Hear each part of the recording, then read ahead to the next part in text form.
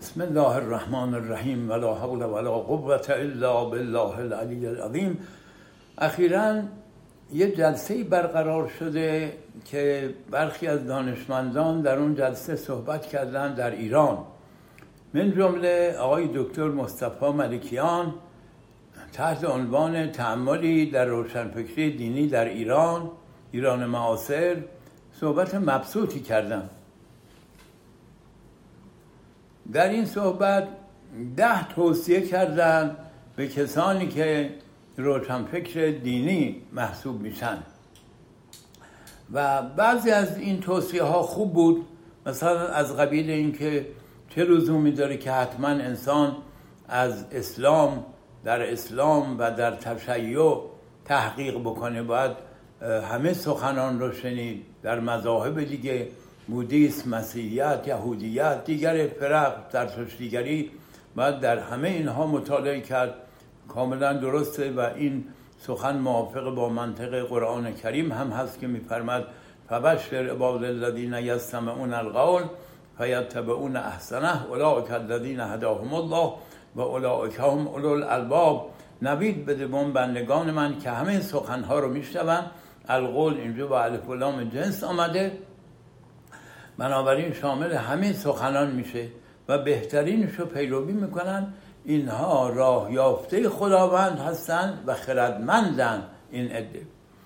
و همینطور از این قبیل توصیه هایی کردن که این توصیه ها خوب بوده، اشکالی نداشته. بعد یه مرتبه وارد مسائل اسلام شناسی شدن و شروع کردن ایراداتی به اسلام و به قرآن گرفتن که از ایشون خیلی بعید بود، مخصوصا ایراداتی که خیلی سسته و هر کسی با مختصر تأملی میتوانه غلط بودن و نادرست بودنش رو بفهمه و از چنین دانشمندی خیلی بعید بود که یه همچین سخنانی بود.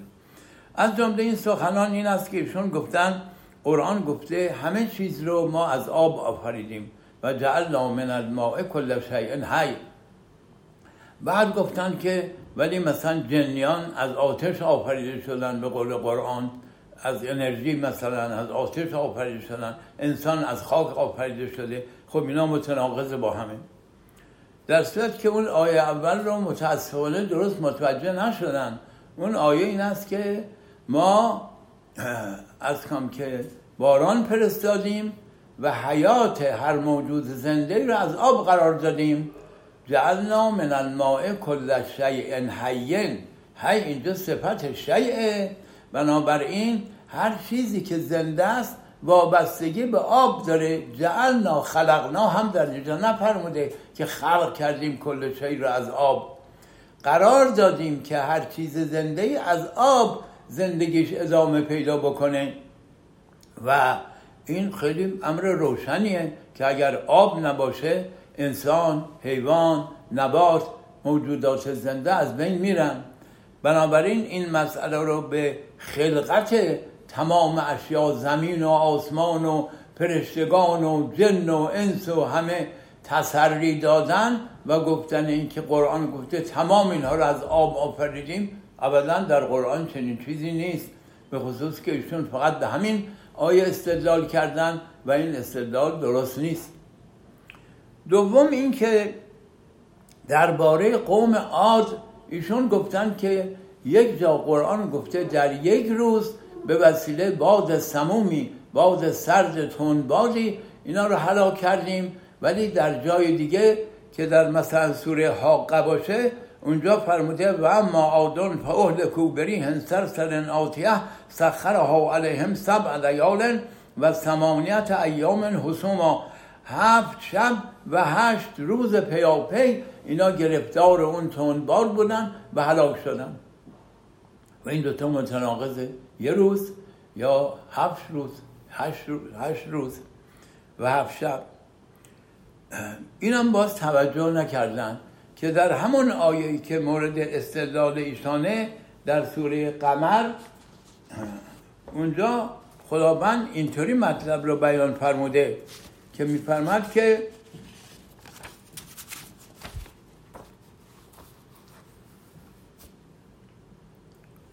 انا ارسلنا علیهم ریحا صرصرا فی یوم نحس مستمر، ما تندباد سردی رو بر اونها فرستادیم در روز نحسی که استمرار پیدا کرد. نحس مستمر که صفت اون نحسه.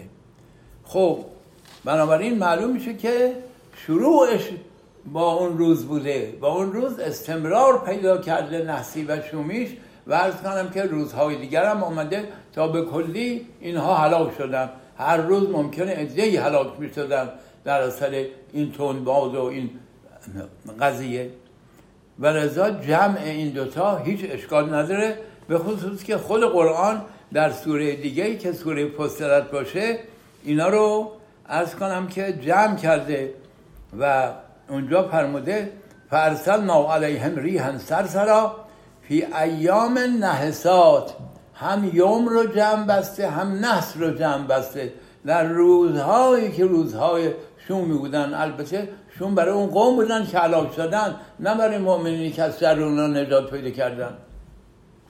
پس می‌بینیم در آیه 16 سوره فصلت خود قرآن این جمع رو به کار بسته.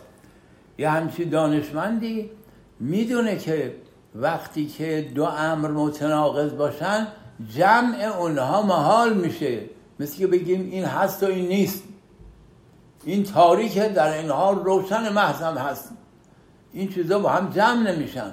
وقتی که دو چیز با هم دیگه جمع میشن معلوم میشه اینا متناقض نیستن که قابل جمعن.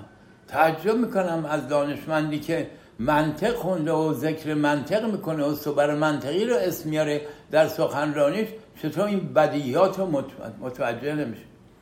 اینا حکایت از یه نوع دشمنی با اسلام و قرآن میکنه، و الا چه بسا این مطالب در کتاب دیگری بود اینا ایراد نمیگرفتن، به قرآن که میرسن شروع میکنن ایراد گرفتن، بعد نتیجه میگیرن پس به چنین کتابی اعتماد نمیشه کرد، بعد در درجه اول ما اعتماد به این کتاب بکنیم. این همه مطالب حقی که تو قرآن هست اعتمادشون جلب نکرده، ولی این مسائلی که هر منطقی دانی میدونه چون قابل جمع هستن با هم، خود قرآن جمع کرده اینها رو، عرض کنم سر اینجا که میرسن این کتاب غیر قابل اعتماد میشه. موضوع سومی که عرض کنم که ایشان مطرح کردن، اون موضوع مربوط جنین شناسی است. ایشون گفتن که قرآن در تحول و تکامل جنین در حقیقت ابتدا غضروف و استخوان رو ذکر میکنه، بعد پوشاندن گوشت رو روی اونها، ثم کسونا لحما، استخوان و غضروف رو اول میگه، بعد میگه روش گوشت پوشاندیم، در حالی که عرض کنم که علم چنین چیزی رو نمیگه. علم میگوید که اول اون گوشت ها و اون به اصطلاح سلول های گوشتی پیدا میشن، بعد عرض کنم که استخوان پیدا میشن، و استناد داده این رو به دانشمندان علمی و گفته خودتون میتونید در سایت برید ببینید این رو، عرض کنم که تماشا کنید، نگاه کنید. خیلی قابل تعجبه که چنین دانشمندی چطور اینجوری. حالا ما از یکی از کتاب‌های بسیار معتبر درسی که پروفسوری که متخصص جنین شناسی است اینو نوشته براتون میخونیم ببینیم اونا چی گفتن. این سخن اون دانشمنده. در کجا؟ در عرض کنم که پروفسور توماس بی سادلر در کتاب روانشناسی پزشکی لانگمن که کتاب مشهوری است، آقای دکتر مسلم بهادری و عباس شکوری هم ترجمه کردن، شرکت سهامی شهر هم منتشر کرده. عرض کنم که در صفحه 57 چاپ یا ششم در اونجا اینطوریشون مرقوم فرمودن این آقای پروفسور: همچنین ساخته شدن سلول هایی که باعث پیدایش غضروف و استخوان می شود از هفته 4 بارداری شروع می شود، اما سلول های ماهیچه‌ای پس از آن ساخته می شود. پس ببینید تصریح کرده که سلول های ماهیچه‌ای پس از آن ساخته می شود، نه قبل از آن. ولذا ایشون با اینکه رشتهش این رشته جنین شناسی نیست و بعد در این موضوع به ارباب فن مراجعه بکنه، به اساتید مراجعه بکنه، کتابهاشون رو مطالعه کنه. همینطور یه چیزی به نظرش آمده یا توی سایتی دیده، چیزی تصویری دیده، درست نتونسته تحلیل بکنه، باید بریم آقا در یک کتاب آسمانی رو که 1400 سال سابقه داره، میلیون ها مردم پیروشن، داری نقد میکنی این کتابو، برو مطالعه کن، دقت کن، شک بکن در کارهات، ممکنه نفهمیده باشی، 4 تا تفسیر رو نگاه کن دانشمند محترم. و بعد از مردمی ما تعجب میکنیم که هر چیزی که ضد اسلام و ضد قرآن و ضد خدا باشه ولو اشتباه هم باشه کف میزنن و تشویق میکنن. شما آقایون مسئولین همتون در برابر خدا، در برابر علم. اگه کسی به خدا معتقد نباشه در برابر حقیقت، در برابر علم مسئولیت دارید. باید عرض کنم که دقت بکنید، باید قضایا رو بررسی کنید، تحقیق کنید فوراً.